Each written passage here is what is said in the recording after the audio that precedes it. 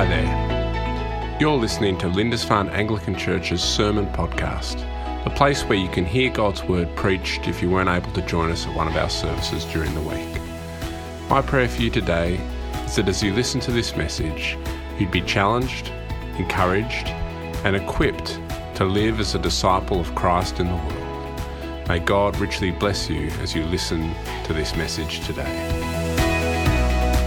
I'm sure you've experienced prayer that was powerful and effective, as James describes it, and you've experienced prayer that didn't seem so, that your answers and your hopes that you were praying for didn't seem to come off. And I wonder what it is you do when you think that your prayers have not been answered, and what you feel, how you feel about that, and then what happens to you when you read verses like we read today at the end of chapter 5 that seem to imply that if we just have enough faith, then our prayers ought to be answered. Well, keep that in mind because we are going to think about that as we work our way through the book. But first, of course, we're in week 5 of our 5-week series on the book of James, where we've been flying over the top of the book and just trying to get our heads around the thrust of what James is saying. We haven't had a chance, obviously, to get into every single detail of all the different verses, but suffice to say, as it is the start of Lent, and as I said at the start of the service, that's a season that's meant to remind us of our great need for God's grace and salvation and our incredible failure to live up to God's righteous standards. The book of James, certainly for me at least, and I hope it has for you, brings to mind some ways in which you've failed. It says constantly, put your faith into action, live like this, do like this, and as I read, I think, you know what, I don't think I can say that I've fully done that 100% this week or this month. It's a book, isn't it, that as it seeks to make sure that our faith is not merely words, not merely just something in our head, but it's a faith that has works. It's a faith with fruit. It's a faith that transforms our relationships with other people. It's a book that can be very challenging and convicting indeed. And we've seen, haven't we, that in the first chapter, James started off by making sure in all of this that we've got our primary relationship sorted. That we have our relationship with God right, and that we do that through being students of God's Word, by reading it, by hearing it, and then, most importantly, by doing what it says. This is how we get that first relationship right, not just letting the Bible wash over us and go, that's nice, but actually taking it seriously and putting it into practice. That's the first thing. Get that relationship with God right first. And then in the next 3 chapters, 2, 3 and 4, we saw how James seeks to apply God's Word to our lives. So in chapter 2, we saw that he wants to make sure that our faith impacts the way we treat others. That when we realise that God, in his grace, has saved us when we didn't deserve it, and when we realise that that's true not just of me but of you as well, and in fact of every single human being in the world, that transforms the way we engage with others. That instead of seeing rich and poor, or nice and not less nice, we just see people in need of the saving grace of God, and we treat people equally and without favouritism. And he goes on, doesn't he, in that chapter to talk about how this really is one of the primary works of faith. Faith without works, he says, is dead. So, chapter 3, James encourages us then to watch our words. So we've got our relationship with God sorted out, make sure that's first. Then he says, okay, now we need to make sure our relationship with others, we treat people equally. Now he says, it's time to think about how we use our voice, how we speak. And he tells us we need to tame our tongues to live the wise life. he calls it, where we're seeking to be peacemakers rather than people who cause arguments and bitterness. And in chapter 4, which we talked about last week, he went on to talk about how he contrasts, doesn't he, that the peacemaker that God has called us to be, where we're seeking the good of others, where we're seeking to deny ourselves and to seek the other person's good. He contrasted that to the self-centred, bitter person who seeks to cause quarrels and fights, particularly amongst God's people. Well, today, as we get to chapter 5 of James's letter, he gives us really 3 big points. He gives us first a warning about money, then he gives us an encouragement for us in suffering, and then a final point on prayer and care that we'll come to and which I talked about at the start. But let's take the warning about wealth first. You see that in verses 1 to 6. You've got the reading in your sermon, on the back of your sermon outline. You can follow along there. We saw back in chapter 4, if you were here last week, that James spoke about the importance of prayerful planning. Verse 13, he said, "Now listen, you who say, today or tomorrow we will go to this city or that city, spend a year there, carry on business and make money." He says, don't be like that. Don't just do your own thing without any thought of God. Instead, verse 15, you ought to say, if it's the Lord's will, we will live and do this or that. He's saying the way we go about our lives, the way we plan, we need to do so in such a way that takes into account the sovereignty of God. And just as James was encouraging obedience to God and trust in his power when it came to our use of time and our plans, now he's saying the same about our money. For the people he describes in verses 1 to 6 are people who are using their money selfishly. They're people who, verse 4, are not paying their workers, who in verse 5 are self-indulgent, and who, it seems in verse 6, have ultimately used their money to gain influence and to kill those who oppose them. Money has totally corrupted these people. And it's interesting that Kerry should have mentioned when she was talking before that fact that even if you're on the pension with no assets, you're still in the top 20% of richest people in the world. Because I read an article this week that said basically the same thing by the Barefoot Investor. Sort of like the millennials kind of latest guy to read if you want to know what to do with your money. And he said that, in fact, if you're an Australian, you are indeed one of the richest people in the world. And so his advice to you was to stop worrying as much, basically, and to start using the money that you had to invest. We are indeed wealthy people, and these verses do indeed apply to us.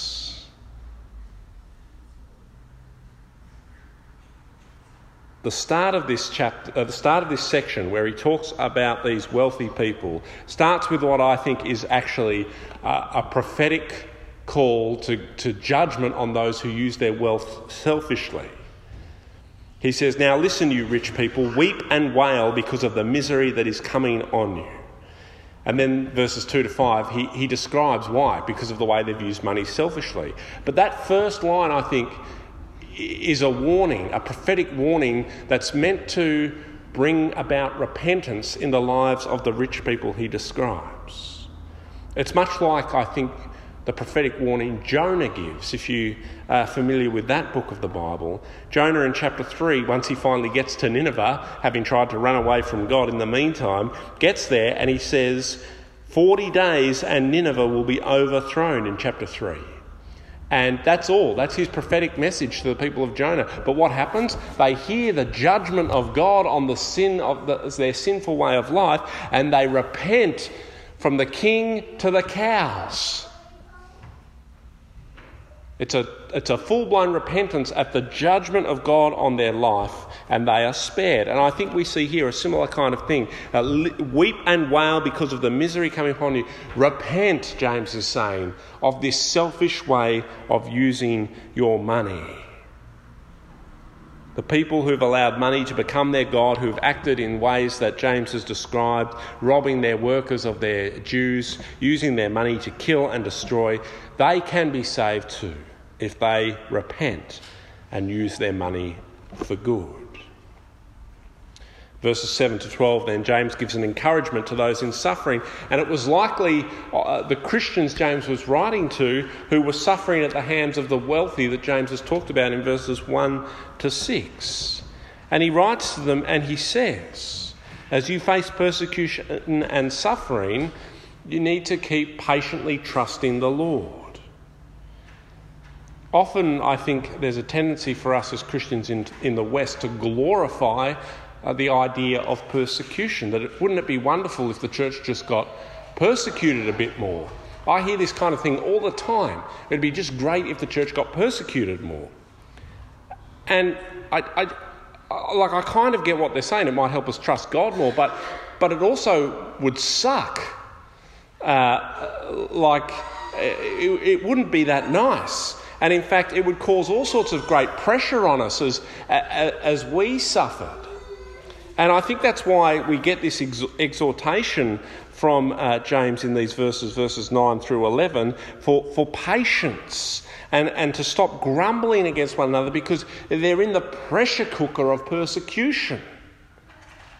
And James is saying, be patient and keep trusting God even though it's hard.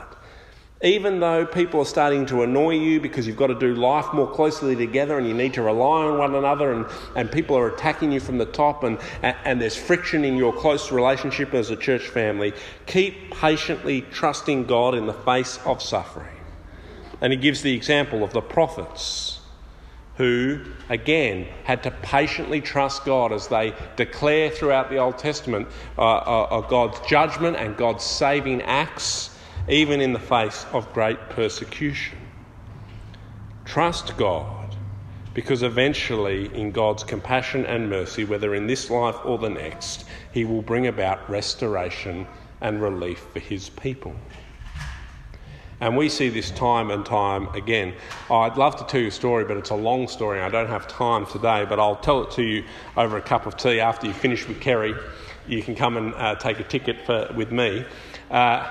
A story of my friend Abraham, who works in Cambodia, who his ministry has been to a persecuted poor minority in Phnom Penh. And as he's worked with them, the persecution that he has faced from rich oppressors and the lengths that they have gone to seek to stop his ministry, and the patient endurance of suffering that Abraham has had to go through, that has ultimately led to God's vindication time and time and time again.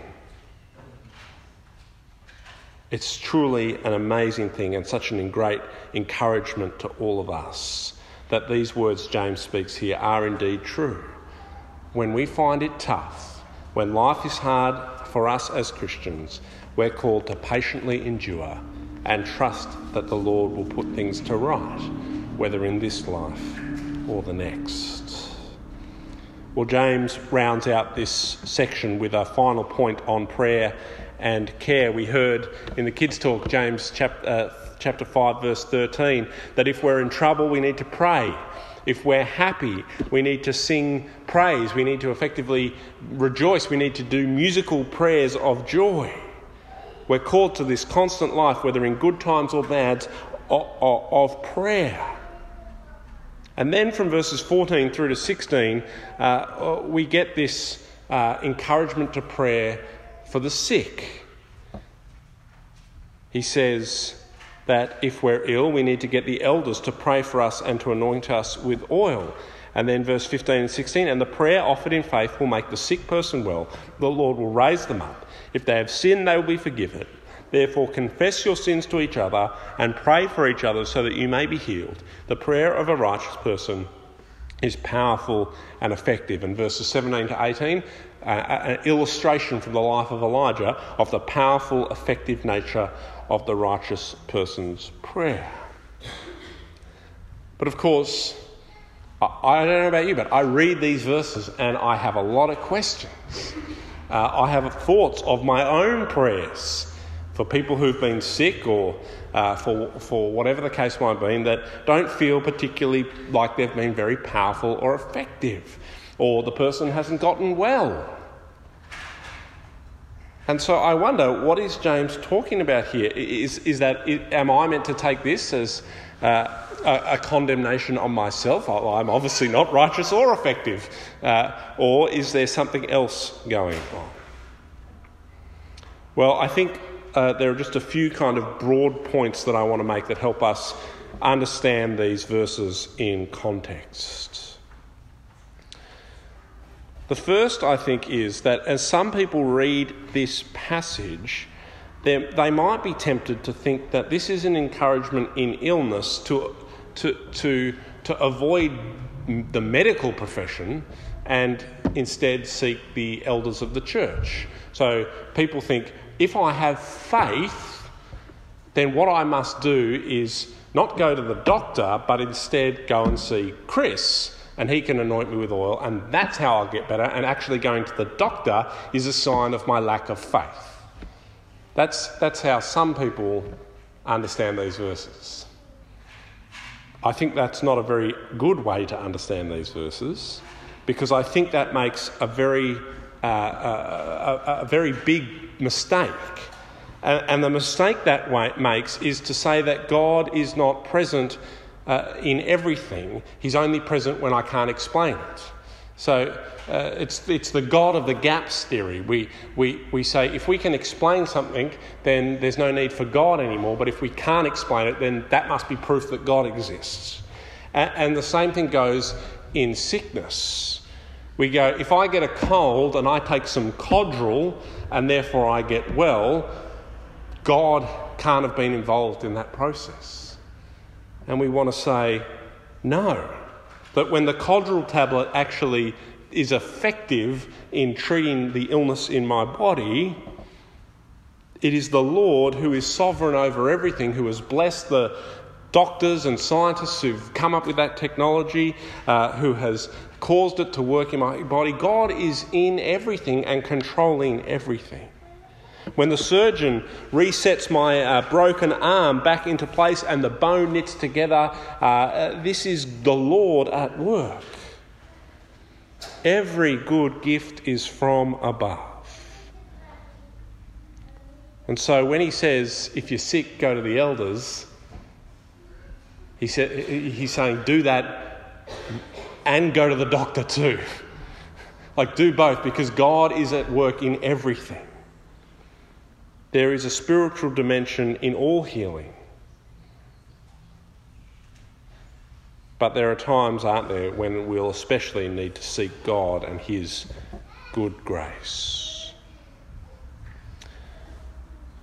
Second thing we see here is this calling of the elders and the anointing of oil. And in the Roman Catholic tradition and some Anglo-Catholic traditions, there's been a practice of a blessing of the oils by a bishop, which a priest can go and collect, and then the magic oil that they then have, the priest will then use to anoint the sick person. And that's based on this verse. But you'd have to say that a lot of that practice seems a fair stretch from what we have here, which is simply, I think, James saying that in the local church, those leaders, myself, perhaps our parish councillors, those we've elected as leaders amongst us, we carry in our leadership the prayerful hope that each of us have as Christians.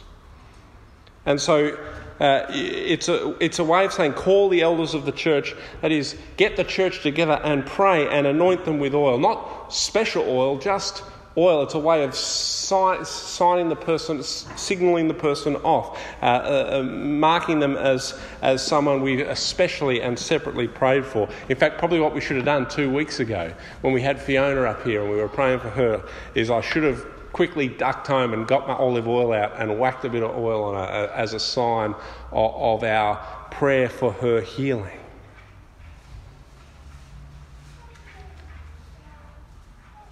What we find here is local leaders who are praying with someone with serious sickness. It's the prayer that's important, not the oil. Likewise, we see as well that as we consider these verses, we've got God working through both natural and supernatural means. We've got elders and their oil prayerfully praying for healing. We too as well see that for James, physical and spiritual health and healing are connected. You see that in verse 15, don't you? And the prayer offered in faith will make the sick person well. The Lord will raise them up. If they have sinned, they will be forgiven. I don't think James here is saying that if you're sick, it's because you've done some specific sin, though that could be the case. But rather what he's saying is that when we find ourselves physically ill, it is a time for great reflection on our lives. That when we're faced with our mortality due to illness, it's potentially going to bring to light sin in our lives. It's going to put things into perspective. It's going to cause much reflection. And it's going to build in us a desire that we be fully reconciled with God. And this is just as important as physical healing.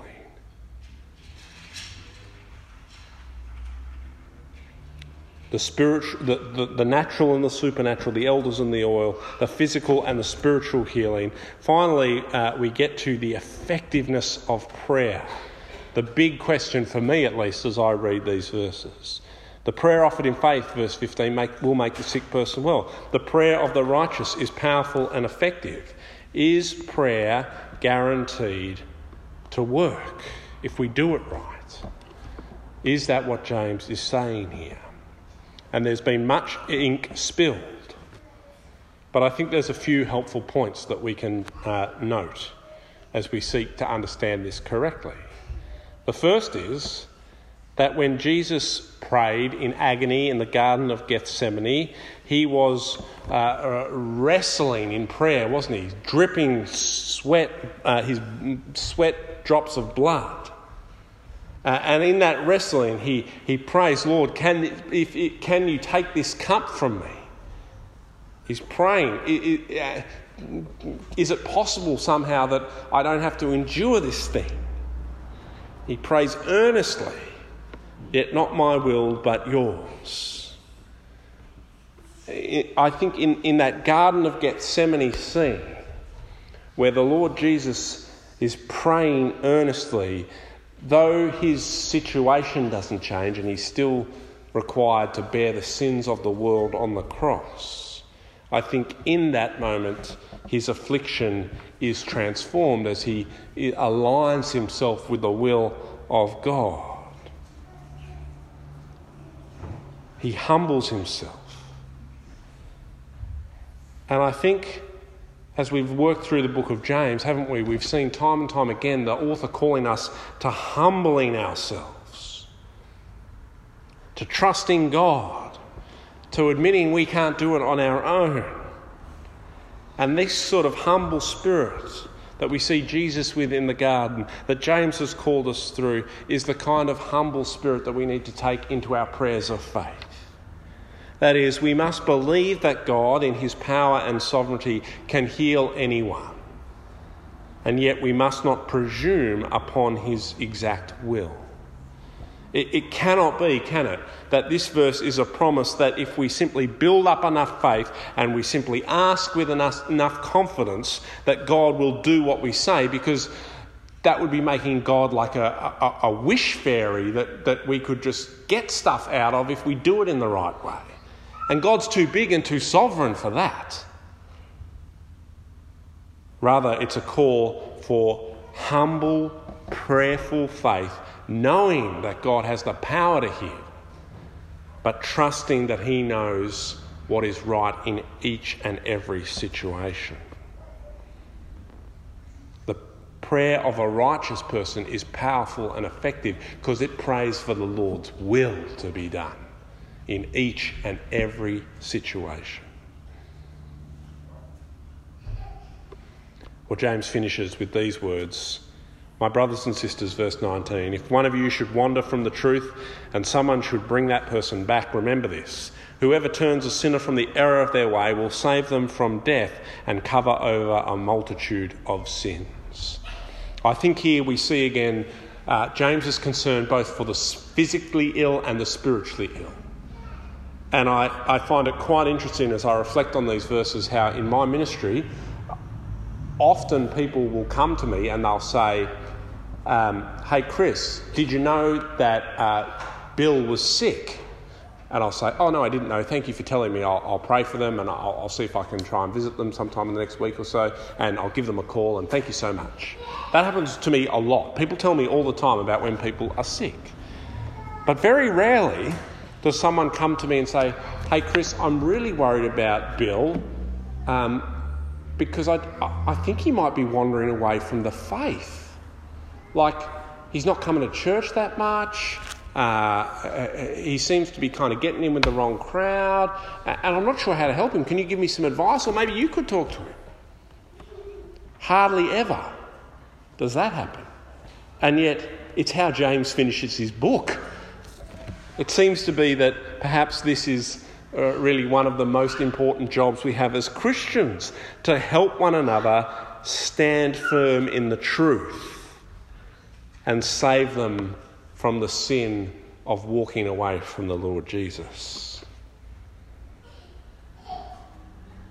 Our concern for the physical well-being of our brothers and sisters and their spiritual well-being ought to be equal.